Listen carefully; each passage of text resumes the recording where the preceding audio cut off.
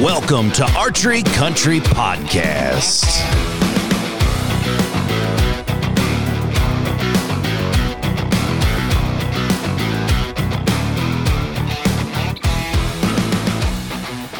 Welcome back to another episode of Archery Country Podcast as we are throwing the ball to the Waite Park location as they take turkey hunt and dissect it from strategies, equipment, and hunting. The boys, Buck, Adam, Troy, and John, will take you on the roller coaster ride called turkey hunting.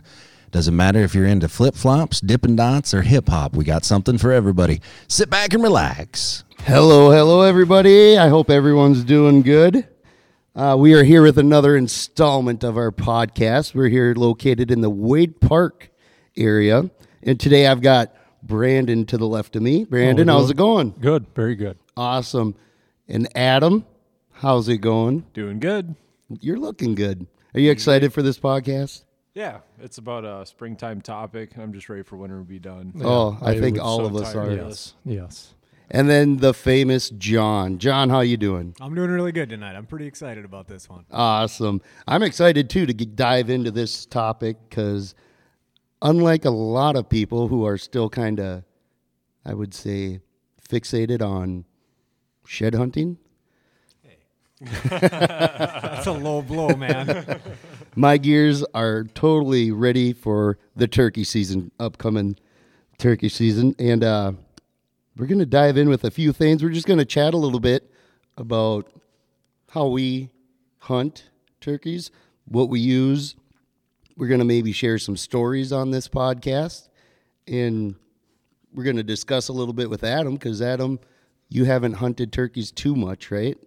Not with the bow. Just Not with with a a bow? shotgun. Yep. Just once or multiple times? Multiple times. Have you been successful yet? Yeah. I wouldn't go otherwise. I was just curious. Well, first, let's start out with a gear topic. I kind of want to go around the table, talk to you guys, find out what it is you're using, why you're using it, and what maybe benefits you have from using it. Who wants to start, guys? Who's diving in? I guess I'll dive in right away. Brandon, always the go-getter. So I guess gear, obviously I'm archery hunting them, so I'm using a bow. When I'm going myself, I'm using a big mechanical. So I just run my same arrows, which I've been using the Victory Rip TKOs. What mechanical are you using? I've been using a Grim Reaper, the Whitetail Special. And that's a 3-blade? It is. It's a 3-blade, 2-inch, so when it opens, it's the old school flip back style, which I think for turkeys works a little better. Kind of punches them a little harder. Generally, your arrow's not maybe going all the way through. Keeping that arrow in the bird, I think, helps from them being able to run away or take flight and fly away. I've had really good luck with them. A lot of customers have had good luck with them too. As far as, the other sets of gear I'm using, I run a mouth call, and then I run a slate call or a friction call, some guys will call it. I don't do a lot of calling myself, but Do you find that calling less is yeah, more? I think part of that is I'm probably not a very good caller. But I've had better luck with, calling a little bit. And if I see birds and they're committing, even if it's from a couple hundred yards out, they're coming in the decoys, I don't call unless I feel I would have to again. So if the birds are still coming, I just lay off. Let the decoys do the work. Circling kind of back, when you're using your broadhead, which one do you prefer more? Do you like going for a body shot, or do you prefer like the decap? Yeah, so I use the decaps actually for probably 4 or 5 years. The only reason that I'm not using them now is my turkey hunting has switched more to just bringing my kids out. So like last year, I didn't even turkey hunt for myself. I sat, I think it was 8 or 9 times it took for both of my boys to fill their tags.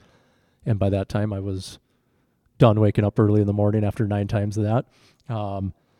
So I just don't spend as much time now getting my broadhead set up for my bow, knowing that I'm probably not going to be hunting myself, but I'm taking my kids out and going for them. So I've just switched back to the Grim Reaper's body shooting, which is what I used to use. How have your kids done? Have they been taken out? Yeah, we've been very fortunate. Nice. Actually, one of the customers that shops in our store lets me take my kids out to his land. He's got a good piece of property, a lot of turkeys out there, and so we set up some blinds and set decoys up, and yeah. So how different is your let's say your arrow setup for the 2 different types? Oh, they're quite a bit different. Yeah. Yeah. Yeah. So like the head choppers, I'm actually using the same arrow, the Rip TKO, but in a stiffer spine, and then obviously leaving that at full length, fletching that with 4 fletch feathers, just for better stabilization. Those head choppers, it's a really big broadhead. I was shooting the solid decaps, which I believe that's a 3-inch cut. 3-blade, 3-inch, 3-blade, 5-inch total cut. or 5-inch total cut. Yeah, so I mean, it's a whopper. Yeah. So you really need something to stabilize that arrow, right, to make it fly good. So the arrow setup's quite a bit different if you're going to shoot, mechanical or fixed blade versus something that you're going to shoot the heads with. So there's a little bit more into that. So then how do you decipher, like with your pins and stuff between the two different ones? Are they similar or is it? No, I mean, just because the weight change? of that broadhead is so much different and the arrow length. I guess when I was shooting the head choppers, I was generally just shooting 1 or 2 pins, setting up a 10-yard pin and then maybe a 20-yard pin, and that was it. You're usually hoping they're coming right into the decoys at 5 yards or 10 yards, and you're hoping to get that real close shot. Mm-hmm. So nice. John, how about you? What's your setup look like? What kind of gear are you taking out with you? So I would say gear for turkey hunting. Definitely a ground blind is something that I consider a necessity for especially archery hunting, just to be able to cover up like your draw. Turkey's got really, really good eyesight. So it seems like they're still kind of numb to the blinds, especially in areas where they're not pressured as much. I have hunted a few areas where, the birds had kind of seen the song and dance a few times in a row and actually would like brush blinds in there. And it seemed to make a difference, which was pretty crazy. You see guys that have their ground blinds out literally in the middle of a cut cornfield. And I've actually killed a bird doing that before too. But yeah, ground blind is a necessity for me, and then a really comfortable chair. Well, with the ground blind, how you said you've seen people go ahead and set up in an open field versus brushing it in. How important do you think it is to brush in? Honestly, I don't think it's important at all. But with that one rare occasion where it was like, man, these birds just. They're super cooperating. spooky. They know like that thing means danger, and we know that other people had hunted that land that year and it had been hunted every year historically. So it's like, hey, let's just move the blind a couple 100 yards and let's actually like just brush it in. And within like we set the blind up, put decoys out, crawled back in. Like we weren't even sitting down yet, and there was a bird like committing into the decoy spread. It must have just not seen us, and like timing was just right, kind of thing. It could have been a pure luck thing, but it made us feel really good. So, whatever it takes, right? Yeah. So yeah, ground blind, good, comfortable chair. Especially if you're going to be out there for a few hours at a time. I like to be comfortable, so I bought one of those like Millennium G100 ground blind chairs a couple years ago. That thing is cherry. Nice. Very, very comfortable. As far as like decoys and bow setup goes, you want me to talk about that too? Yeah, Okay. absolutely. So like decoys, early season, like right when it opens, I really like using a full strut decoy. I have a real tail fan put onto mine, and that opening week here seems like that is like just a killer combination. I don't know if the birds are fully like breeding yet, but it seems like they're definitely still doing like their pecking order thing and putting out another male into the run of things. It seems like they kind of come in and just want to beat the snot out of it. And I've had very good success the last few years over that opening week with a full strut decoy. We still put a couple of hens out with it. If my season goes longer than that, I might transition away from that full strut decoy into like a Jake with some hens, or maybe just some hens, or maybe just one single hen.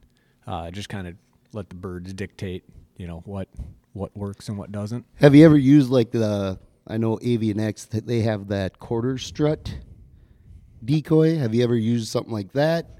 Do you think there's a difference between the two? I know I have myself. I don't know if you have, John, but I've used that before and have had luck with it. So the 3/4 strut. Like what he's saying. The 3/4 strut one that's like flocked on the back. Yep. Those do look really, really nice. I don't have one of those. I haven't used one of those myself, but I'm sure any kind of male bird that looks like it's, in a position of dominance. Somewhat engaged to that hand and Yeah, that, some other Tom comes out, maybe it's a little older or a little bigger, or like he's lived in that area for the last couple of weeks and like, hey, this guy hasn't been here. Like, I'm going to go show him what's up. I think that's the idea of that opening week for Minnesota, especially central Minnesota, right?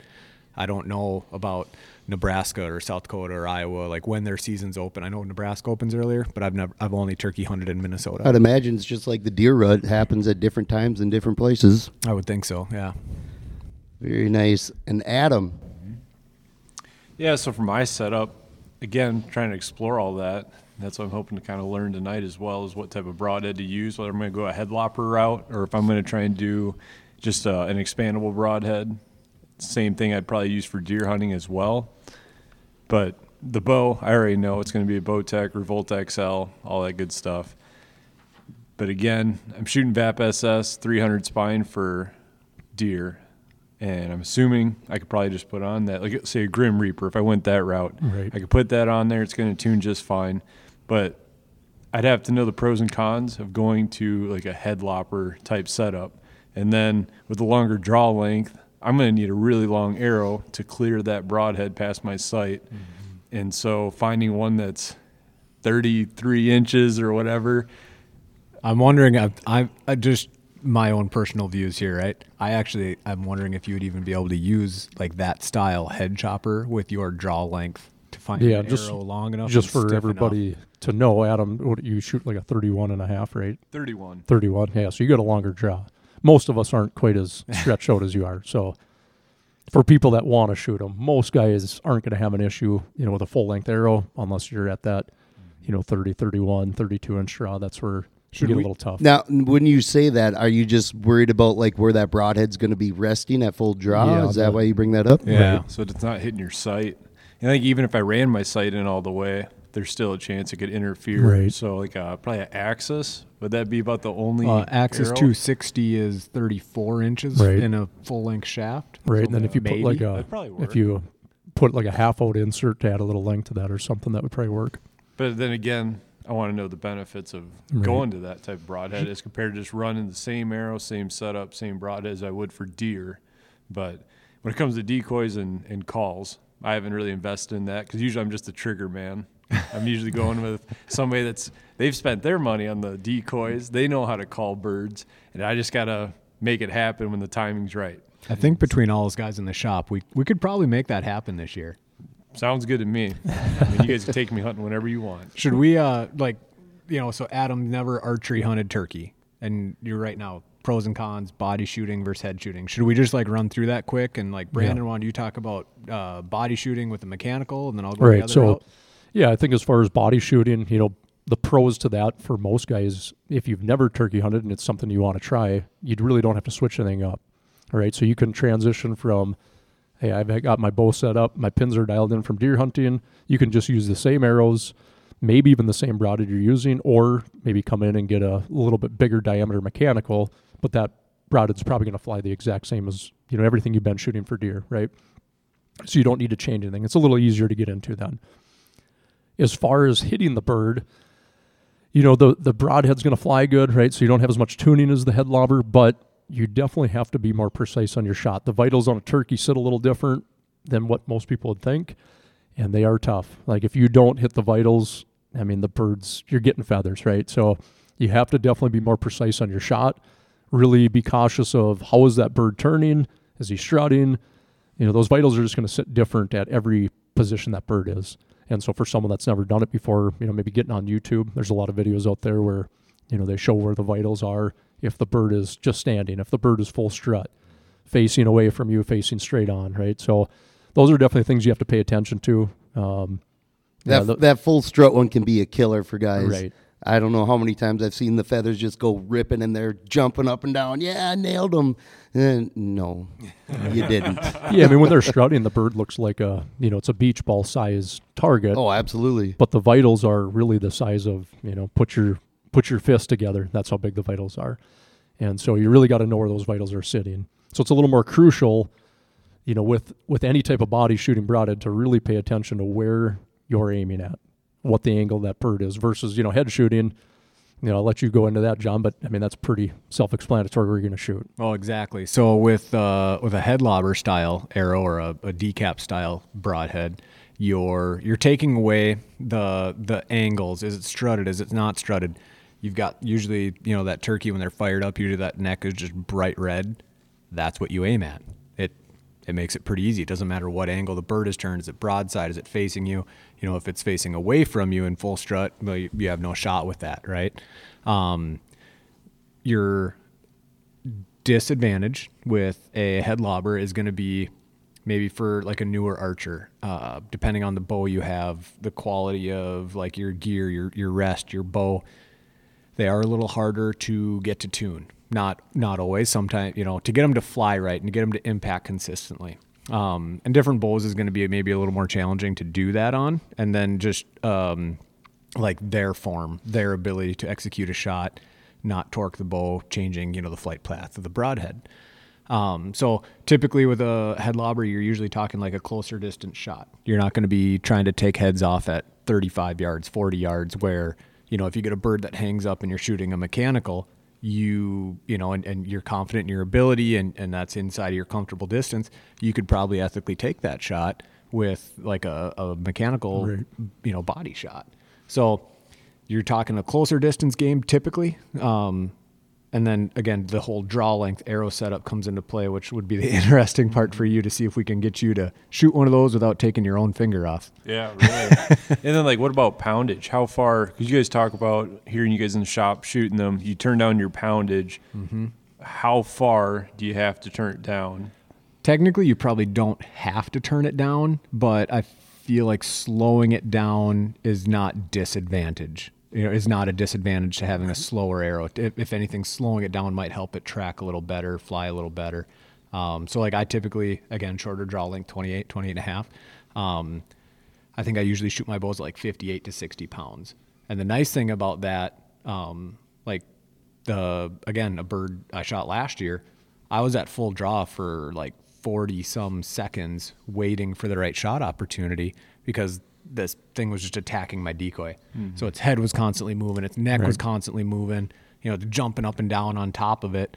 And so the ability to hold that bow back for a longer period of time, it's not a far shot. It's not like I'm trying to punch through a shoulder. I mean, it's a turkey. The blades are pretty freaking sharp on those and I always turned mine down too when I was shooting the head choppers.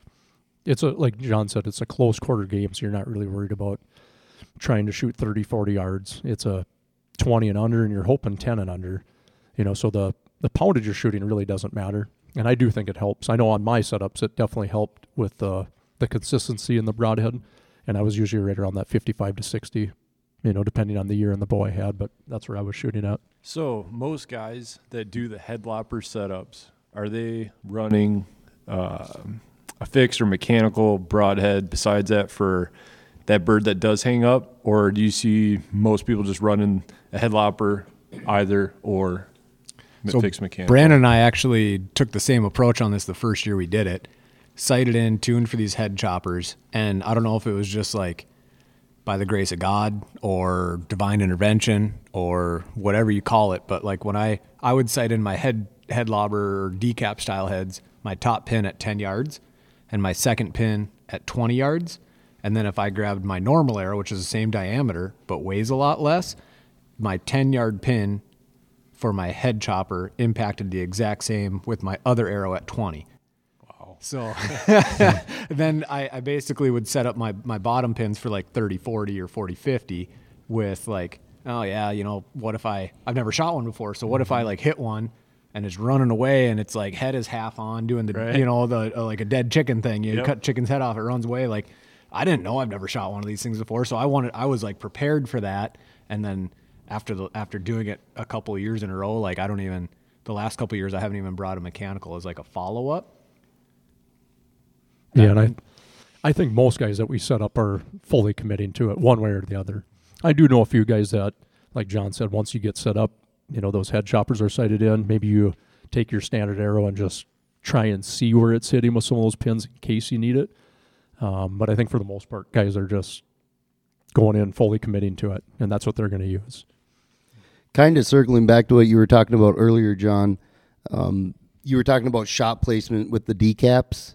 You said frontal strutting, you're not taking that shot. Are you waiting for this turkey to like fan down, stretch his neck out? Like, oh no, frontal is perfect. I mean, frontal? Yeah, it's if you had a bird at full strut that was facing away from you, well, then you can't even see their head. They're all tucked back and doing their thing. And so have you shot one that was full strut straight on and you went for the head? I have not yet. I'm curious, like how much penetration are you getting with that huge cutting diameter on them blades? I don't know. I want to take that shot. I haven't had the opportunity to, because when I bought that full strut decoy, the last like 3 or 4 birds I've killed have been just attacking the absolute bejesus out of that thing. Really? And it's like you're waiting for them to stop moving. So, and then every time they've been like either broadside or like slightly quartering too, but you're shooting at the neck, right? Not the body. So that quartering doesn't matter as much. But every single one I've shot has been a full clean decap, arrows 10 yards behind the bird, and they're headless. Yeah, actually, the first one I shot, doing the head shooting thing, it came in kind of sideways, from behind the blind coming out towards the decoys. And I came to full draw. The thing's like 3 steps from the blind, and it's walking away from us to get to the decoys. Decoys were maybe at 5 yards. And I had to wait. Its head, I couldn't see it because it was full strut. So it's facing towards the decoys, which is facing away from us. Couldn't see the head. And I was at full draw. It felt like longer than it probably was, right? But as soon as it just started to slightly turn and I could see the head, again, it's only 3 yards. My pin was on it, and I actually clipped one of the tail feathers, as it was strutting, and then hit him in the head, and, made a good shot on that one, and he down for the count. But that was pretty neat. As far as these decap goes, like, how durable are the blades on these things? Because, I mean, if you miss and you're hitting that field full of rocks and whatnot, or wherever you're hunting, do they withstand up to the pressures? I'll go ahead, John. I've had very good success. Actually, the last 3 birds I've shot with the same broadhead. So you've never had a blade break or anything on you? I have not. I've never had a blade break on them. I haven't even resharpened the blades, and every single one is just sliced them right and off. you're shooting the solid decaps. The solid Yep. decaps, Yep. yeah. So they're a very much more durable, heavy duty one. The very first year I did the head chopping thing, I was shooting like a different brand. It was a very less expensive one. I wanted to try that to see like, am I into this or not? And that came in a pack of 3, and I broke 2 of them just trying to like tune my bow and sight them in, shooting them into a pillow, and I broke 2 of them. And when I shot my bird, it snapped 2 of the blades off, and one blade was so bent up that like there's no way you could ever even reuse the thing. But now that I've been shooting these other ones, they're durable. I know a few guys that have broke blades on them, but you can buy just the replacement blades. They just screw on with like an Allen wrench style head, and they're beefy. It's a 200 grain head. It's not some chintzy 4-inch wide 100 grain paper thin blades. I mean, they're pretty heavy duty. Yeah, I know the first few years I wasn't using the solids. I was using a couple different brands that I tried the first few years, and same thing like John. I broke a couple just trying to sight them in and practice, make sure they're hitting good. And then the birds that I did kill with them, blades were sheared off, broken. They're a one-shot type done. But when I switched to the solid ones, yeah, you can practice into most targets, right? I mean, you can practice as much as you want. And I don't know if I've broken any blades on those. Did you ever shoot yours into a foam target? Actually, yeah, I had an old target that was pretty beat up. Didn't stop field tips real great, and I shot them into that.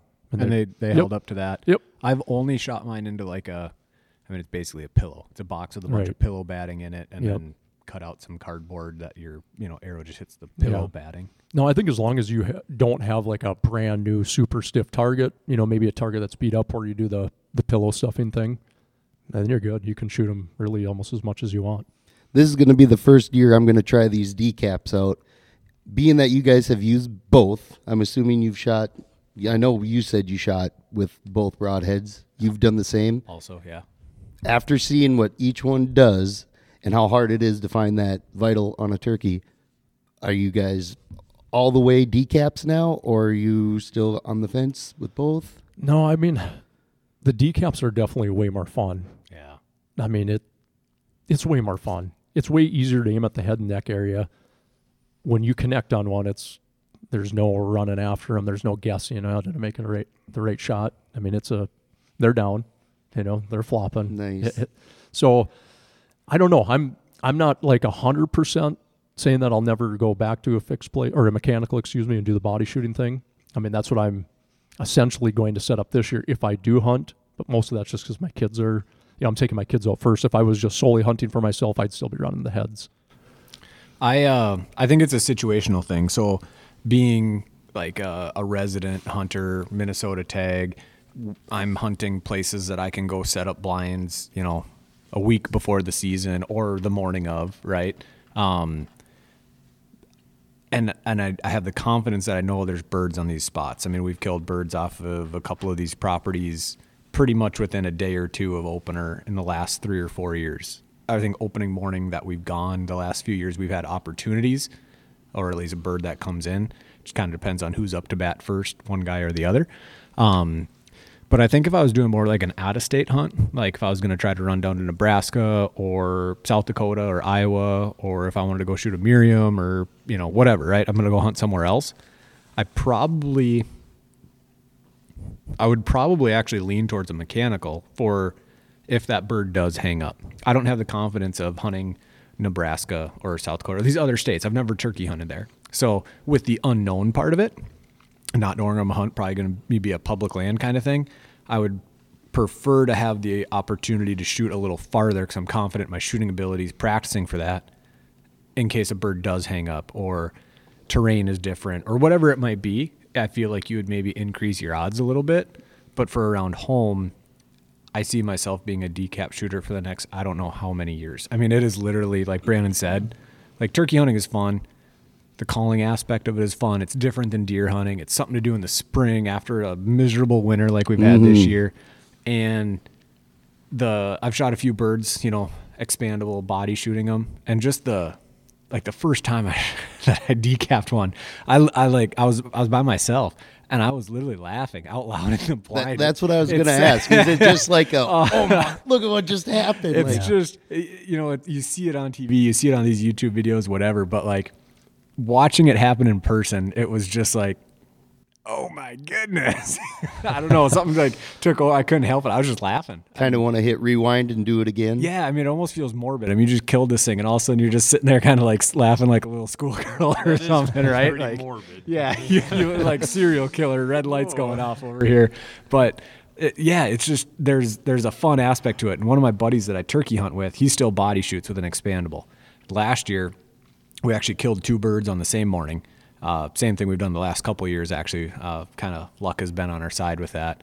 But I decapped one, went and crawled out of the ground blind, pulled the bird out, and then a few minutes later, a half hour later, had another bird come in that, you know, had kind of hung up behind us for a while. And then he body shot it, and he didn't quite 10-ring him. And even just like, it's like, do you shoot him again? Do you not shoot him again? There wasn't quite enough time to like get another arrow and try to hit this bird again. Like it went down. It went 10 steps, turkey steps. So what is that? 5 yards, 6 yards. And it like laid down. And I'm like, oh, sweet. Like you must have hit him better than I thought you did. And then as we're kind of like, you know, giving each other fist bumps and high fives, all of a sudden this bird gets back up and starts like getting out of our lives. Like, oh, shoot, like here's another arrow, shoot him again. And the angles just didn't work in the ground blind. He couldn't get out far enough to, you know, get his bow pointed hard to the left to be able to shoot this thing again. So who had to bail out? Well, so I bailed out and started chasing this thing down, and everything was great. I was getting close to the bird. You could tell, like, yeah, we could probably just wait a few minutes and it would probably expire right here. But it was one of those things, like, he had to get going to work. I had to get going to work. So it's like, all right, this has to happen now. So I'm literally like, get to this field edge. The bird takes off into the woods, and I'm like right behind it. I'm about to like just step on it with my left foot as I'm running.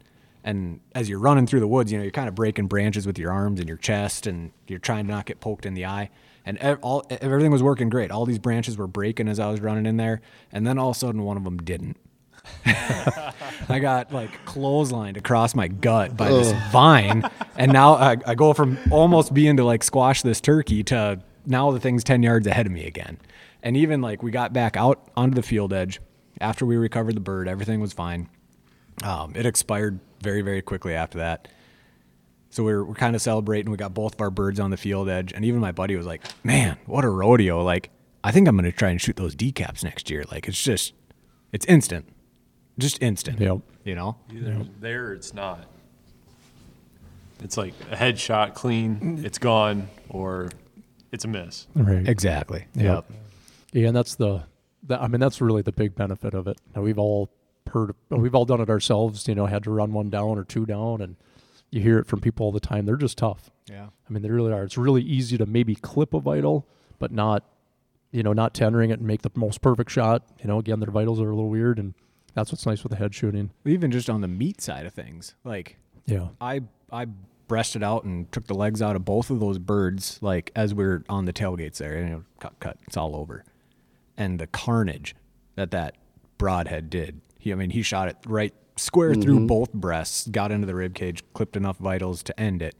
But like, you look at this carnage piece of ground turkey from that broadhead, and then I do mine, and there's not a mark on it anywhere. And it's like, well, that definitely looks more appetizing. Like, you don't got to try to cut around more it. pleasing to the eye. Yeah. Now, I know, like, you've turkey hunted a lot, Troy. I have. Now, I've seen some videos that you've showed me back in the day, when you just came into the shop, customer relationship. I've seen some of the videos that you used to take turkey hunting. What have you've always shot body in the past? I've always done body, and last year I've had 2 birds that I couldn't find. Last year I had issues with one that I'd rather not even talk about, but long story short, I ended up getting them. And that's kind of why I wanted to start looking into this decap stuff. And because, every bird I've ever shot, they're within decap range. They're right there. So it's like, why am I not using one of these? Why am I not trying this? Yep. So it's kind of something I'm interested in, especially hearing your reaction to that bird you got by yourself. And it's just like, whoa, what just happened? This is crazy.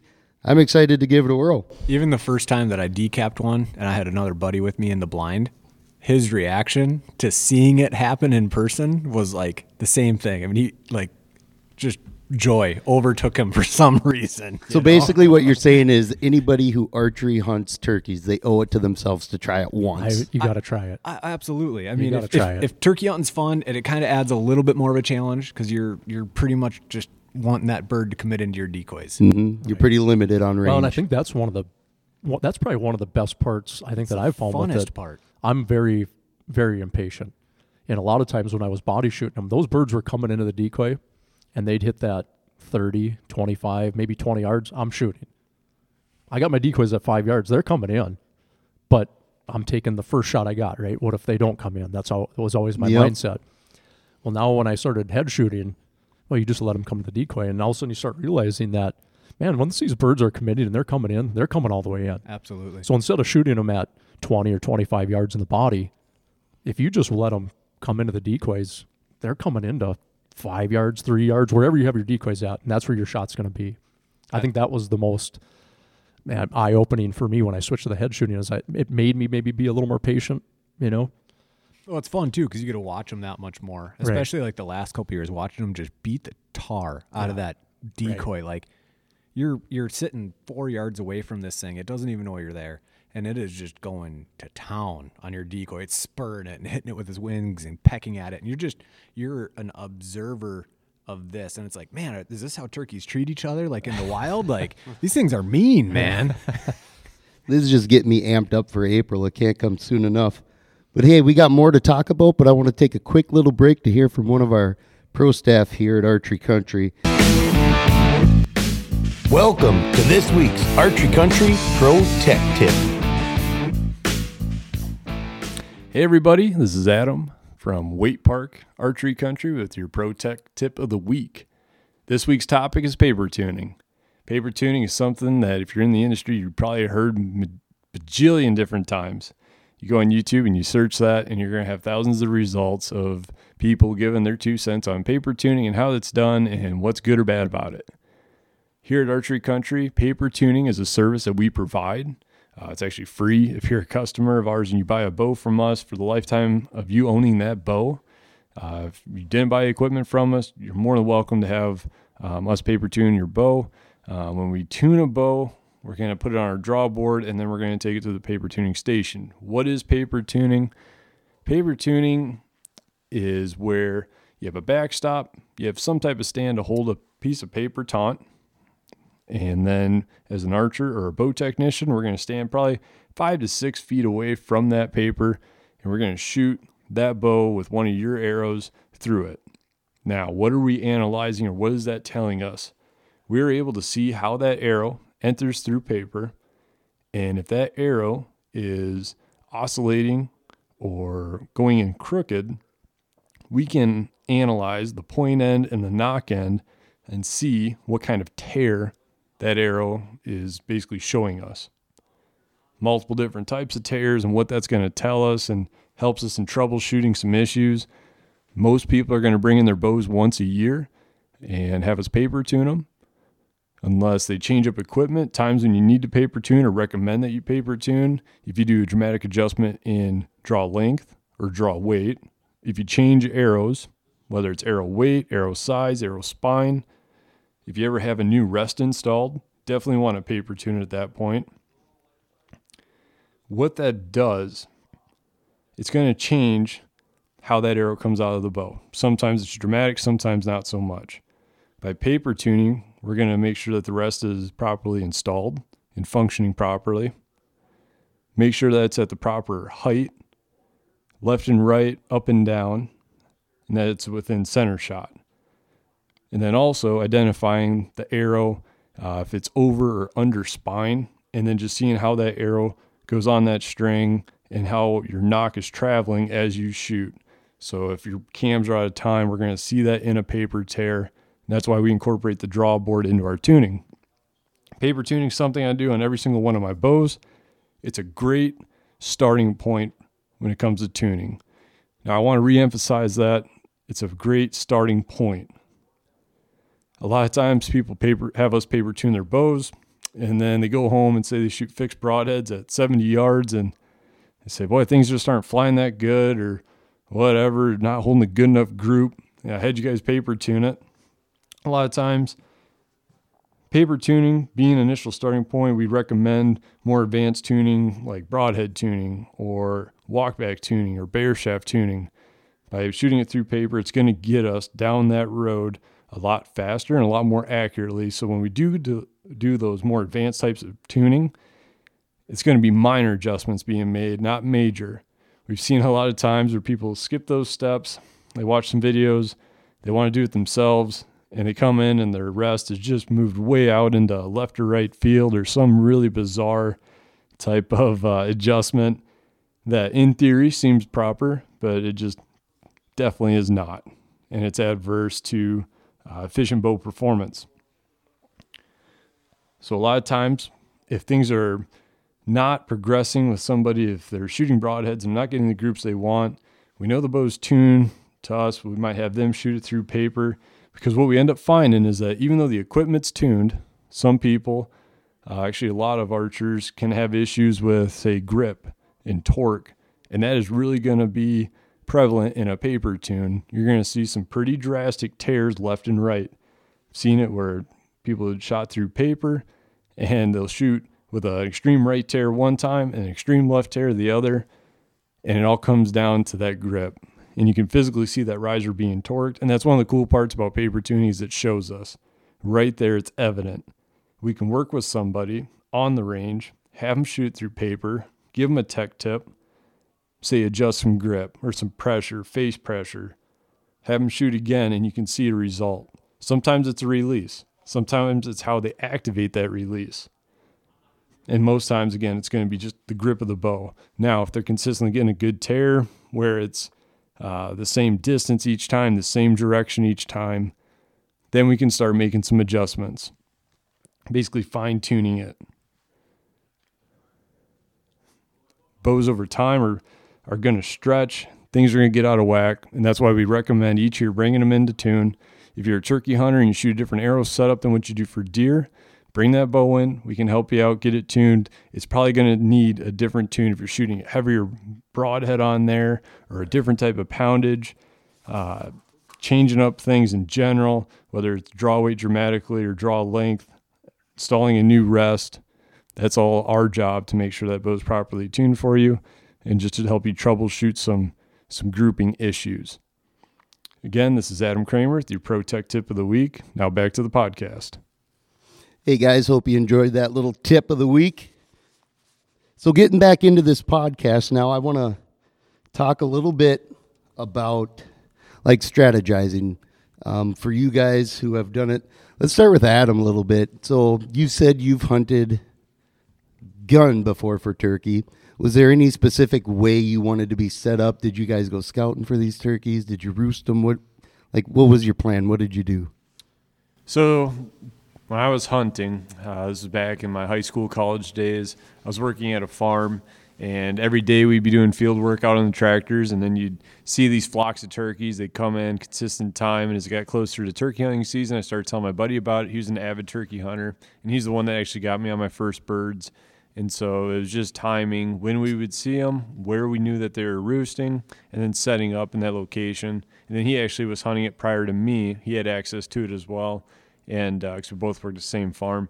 And so he had success, and then so we were just kind of copying his routine or his setup. Are you guys just on the ground in a blind? Yeah, we're just on the ground. Again, we're using shotguns at the time, no bows, and so we didn't have to be in a blind or anything.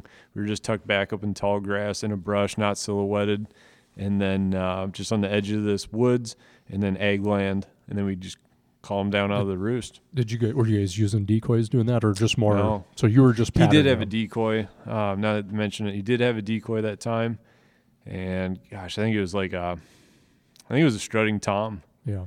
Yeah. But more than anything, you guys were relying on just pattern. Mm-hmm. Yeah. Pattern, but then, he also had calls there, so we could call them in closer to us, get them out of roost a little quicker, locate them as well. So if we needed to move at the last second, we could. Right. Brandon, you've hunted Nebraska before, right? Or South Dakota for turkeys? Yep, both. Yeah. I feel like I remember one time where you guys were early, like snowstorm early kind of thing. Yeah, I think that was Nebraska. Yeah. So in a situation like that, because like this year, we've just got, a few inches of snow the last couple days, and it just feels like winter's not going to let go. If we have snow leading into our opener, how does that affect your strategies or scouting? Right. Or? Well, for me in Minnesota, it doesn't change much just because the property that I'm able to hunt, especially taking my kids out, we're on a food plot. The turkeys are roosting up on the ridges back behind the food plot. And so we walk to the food plot, in the blinds that we already have pre-set up. So it's pretty easy, but that's kind of what I got to do with my kids. I'm bringing out chairs, snacks. They're shooting a crossbow. I'm bringing out the crossbow. I mean, I look like I am going on a weeks-long vacation when we're going to the blind to turkey hunt for an hour. But that year that we were in Nebraska, when we were there early, I believe their season opens, their archery season's 2 weeks before, 3 weeks before maybe the gun season. I don't know that for sure, but it was definitely earlier than the Minnesota one. And yeah, we had snow, it was cold, and the birds were flocked up big time, like flocks of 50, 60, 70 birds. And you weren't calling, decoying, just nothing was working. So we found after about a day of doing that wasn't going to work. And then it was just finding where they're roosting and trying to get to in between a field they're going to feed on in the morning. And then same thing in the evening, cut them off to their roost. So it was more like what Adam was saying, pattern. Mm-hmm. Probably had we been a few weeks later, I think the calling, those birds are breaking apart a little more. Calling, decoying would have worked better. But in that instance, it was pattern. You had to be in front of them or where they were going. So John, I know earlier you said you like using that full strut decoy. Is there are you using just the full strut, or do you have a hand out there with the full strut? The last few years we've been, on one of the properties that we hunt pretty regularly, if you see, typically in the mornings, if you see maybe one turkey, it's, not uncommon to see a single hen, right?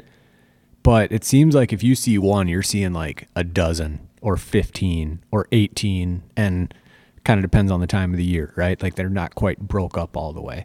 And we've had success on that place in the past. It's just a couple of decoys. But last year, I think we actually had 8 decoys out the morning that we killed ours. Looked like a goose spread. Some duck hunters. Oh man. Yeah, that was pretty intense. So basically you were trying to mimic all these giant flocks you're seeing? Well, that's just what ended up happening. I think it was more so okay, I'll bring my decoys. And then my buddy was like, okay, I'll bring my decoys. It's well, you don't really need to, but we can. We did. So we had a lot of them out there. I think we ended up having I had my full strut. We had one of his Jakes that didn't look good at all. And then 6 or 7 hens with it. It was quite the spread. It looked realistic. And it worked for you? Did you guys get one that day? We killed 2 birds that day. So right in the decoys? Yeah, both of them.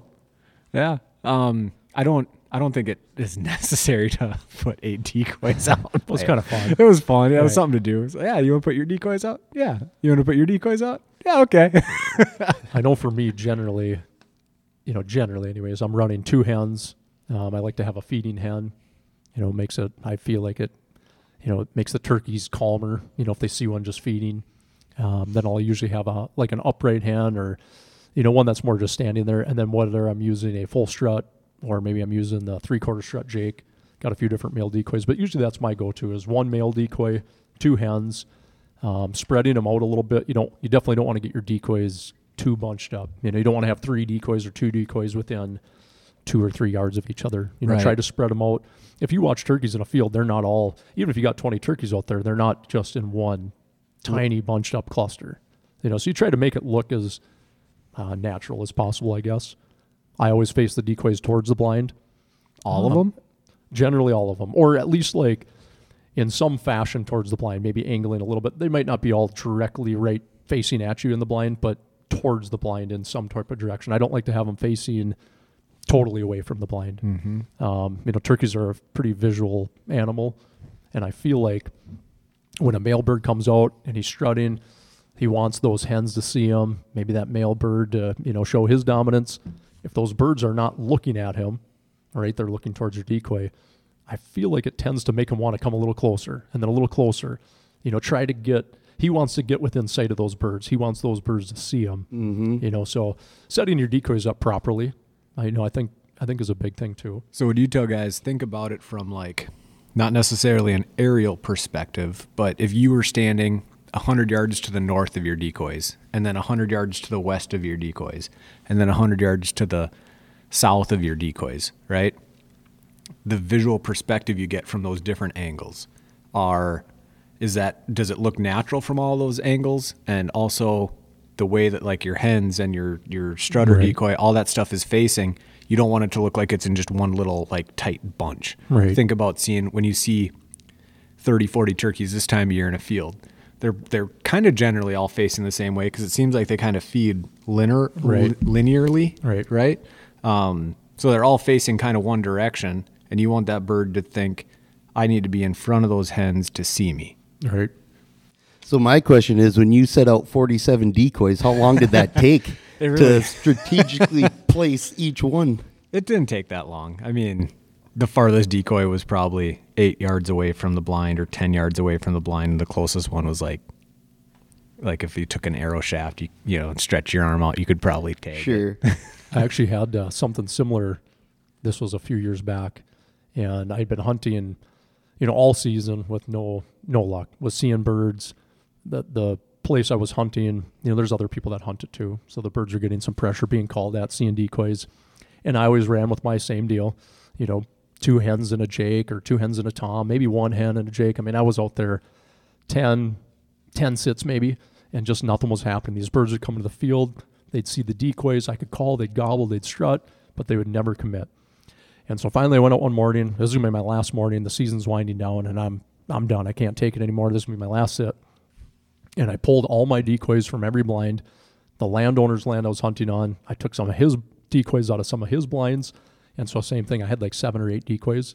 And I was just thinking, these birds were always, excuse me, these birds were always coming out, sorry about that.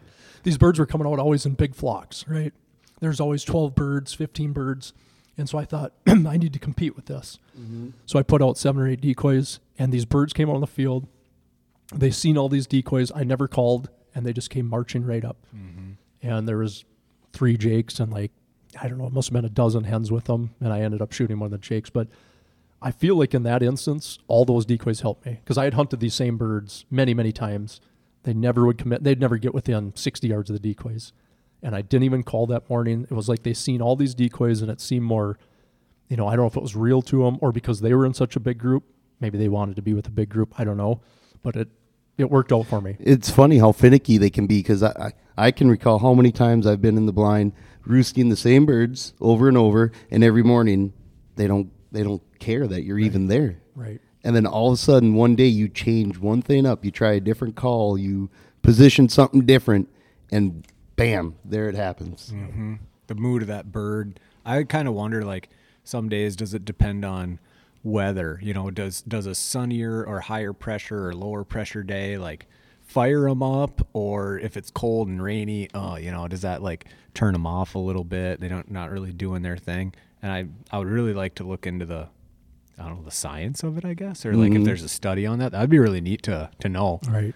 I know I had one year where it was kind of the same thing as Brandon talked. Like, I think I hunted 10 days straight, the first 10 days of the season, seeing birds every time, couldn't get anything to commit. And it was one of those years where it was cold, it lingered cold.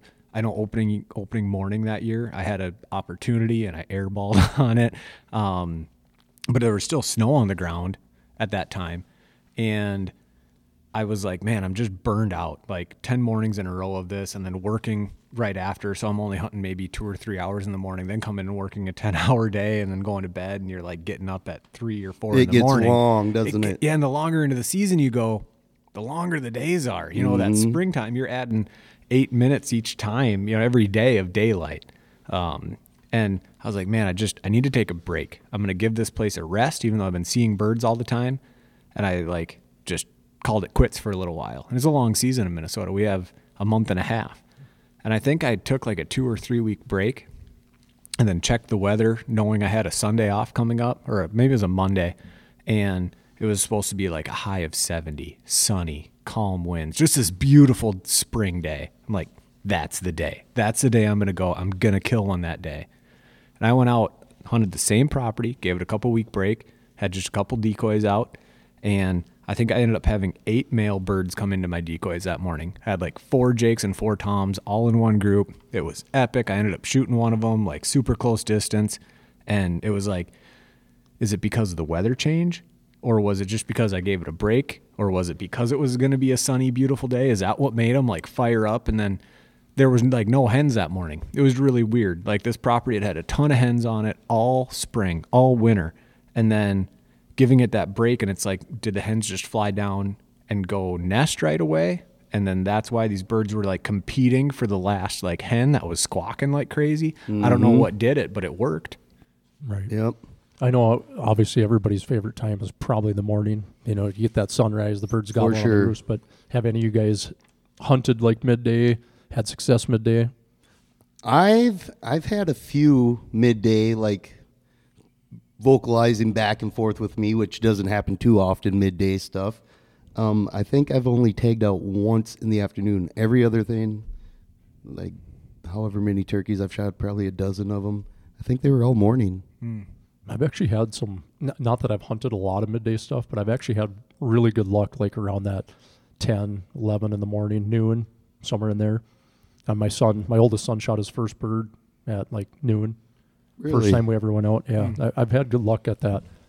I think some of that is, like you said, maybe the hens are starting to, lay down. They're on their nests. They've broken off the pack. They've done their feeding, and now the toms and jakes, they're out searching for another hen. Mm-hmm. I know the first few years that I started turkey hunting, like right away in the morning, I would hear them gobble, and I just couldn't figure out what I was doing wrong.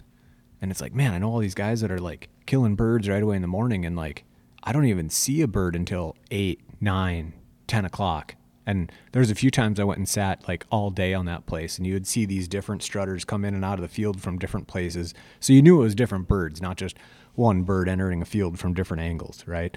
And I think the first bird I shot, which I didn't end up killing, right? Long story. But that was like 10:30, 11 in the morning. And I'd called, I wouldn't call a lot, every 15, 20 minutes, throw a couple of squawks out kind of thing. And I don't know if it had something to do with like that bird heard me, remembered where it was, went and did his thing with the hens. They got sick of him. He wasn't getting any response from them. So then he decided to come looking. I don't know if there's like something that goes with that. I think there is. Yeah. I think I've had that happen a few times too, where it's all like those birds just remember, and an hour or two could go by, but they've heard you. And if things aren't going their way with those other hens, they could circle back and come in. So maybe staying and sitting a little later, Right. if you have the time. Right. With you mentioning the turkeys remember certain situations or whatever, I wanted to ask Adam. Adam, now you raised turkeys. Do you think those turkeys remember when you slaughtered that last batch? There's no witnesses. There's no witnesses when you're done. Right. So, yeah, nobody remembers, and it's a new batch and just circle They're of just as life. dumb as the previous ones. Yeah, that's one thing with those turkeys, man. They're for a small brain, sometimes they can frustrate you. Oh, Right? man. So many people say, "Oh, the turkeys are stupid." Well, they've outsmarted me. I don't know how many times, so I must be an idiot. How does that make you feel when you get outsmarted by something that's got a brain the size of a pea, you know? Well, we're getting kind of long here on time, and I wanted to just maybe hit a few more things here before we wrap things up. Real quick, guys, calls. Your go-to, Brandon. What's your go-to if you can put one call in your bag? What's it going to be? I go back and forth on my, just a mouth or a diaphragm call. But if I had to pick one, I've got my, just my slate call, friction call, Woodhaven. I would probably run that. I'm pretty decent with my mouth call, but when the birds get in close, I'm good with a mouth call if I can be loud, right? But if those birds are coming in, say they're 100 yards and less, and maybe I need to do some quiet talking, some subtle calls, I have not mastered that yet with the mouth call. So I think I'd just pick up my slate call. It's easy. I mean, anybody can use a call like that. Yeah. You don't have to be, practice a little bit and get some of the calls down, but it's really pretty easy. I agree with that. That's what I like using too. John? I would say Brandon hit it on the head. I love my mouth calls, my diaphragm calls for like that mid morning if you don't have nothing talking around you and you feel like they can hear you on the other side of the section, right? Mm-hmm. You can really reach out and make some noise with them, but I cannot be quieter with them. So I actually use my slate call most of the time and then having just like a couple different strikers to make a little different noise or different pitch to it. Adam, with all that being said, which way do you think you're going to go this year? You going to try a slate, mouth call?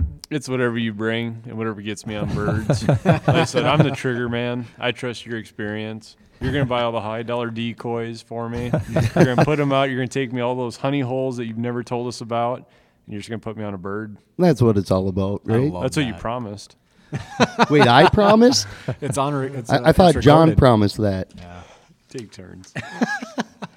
Now, real quick, I want to test some of your guys' knowledge. Okay. Let's see here. I want to know, okay, who knows how fast a turkey can fly? I definitely don't. I know it can probably, I'm pretty fast, but it can probably fly faster than I can run. I would probably say so. But they're a big bird. 20. 20? Adam, you have any guesses? Fly or run? Fly. Fly. Gosh. I don't know. Hen or a tom? There's more. Do you want you want to know the length of their legs too, or I don't know. I'm guessing, what'd you say, 20? Yeah. 25. 25? John? I know they can't fly faster than a Buick LeSabre because I hit one. Couldn't outrun that. Well, basically, a turkey can fly 40 to 50 miles an hour. That kind of shocked me when I saw Yeah. that. Yeah. I Now, suppose is if they this really get something up. you've looked this up? This is You're not just pulling this facts. out of a These hat. are facts. All right. Wind at That their is back. actually surprising that they seem so big and clumsy. Well, that you can think fly about that fast. though. Big, right? Yeah. You get that momentum, all that big breast meat flying down. I mean, they can get whipping, I bet. How about this? What colors do turkeys see? I would assume all of them because they got dang good eyesight. That's Their eyesight is impeccable. yeah, It's I guess crazy. I would assume. I don't know, but I would assume, like John, they can just see all colors. All colors? I'm assuming you're going to tell us. Oh, I've got the answers right here. Adam, any guesses? I'm guessing red and white. I was always told never to wear red and white when hunting turkeys. I thought just that's so that other guys don't shoot you. Is that why? For shotgun hunting. Twofold. So basically, a turkey can see red, green, blue, and then UVs, which is kind of interesting. I would have never thought like greens. How about lifespan?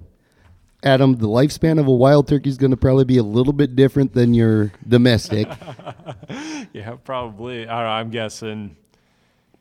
If it's like a northern bird, these winters got to be tough on them. So I'm guessing like 3 years. Southern birds, 5. Okay? I think that a 3-year-old bird in Minnesota is not common. So you're going to stick with that about 3? That's got to be top end. Yeah, I'm 3, 4. Again, I don't know how long they can live, but Well, 3 to 5 years is the average lifespan of a So wild how turkey. do you age a turkey? Besides just like mature and immature. Just like a deer, you look inside the mouth. Look Count at how teeth. worn the teeth are. I have no idea how you would age a turkey. Well, I just want to know how Wikipedia knows that they Ask for its live 3 to driver's 5 license. years. Yeah. Golly. All right, you guys. Well, I hope you enjoyed this episode. I know we had fun. We could probably keep going for another 2 hours on this and really dive into a bunch more. I'm sure we'd like to, but we don't want to bore you guys too much. So I hope you enjoyed, and we will see you guys next time.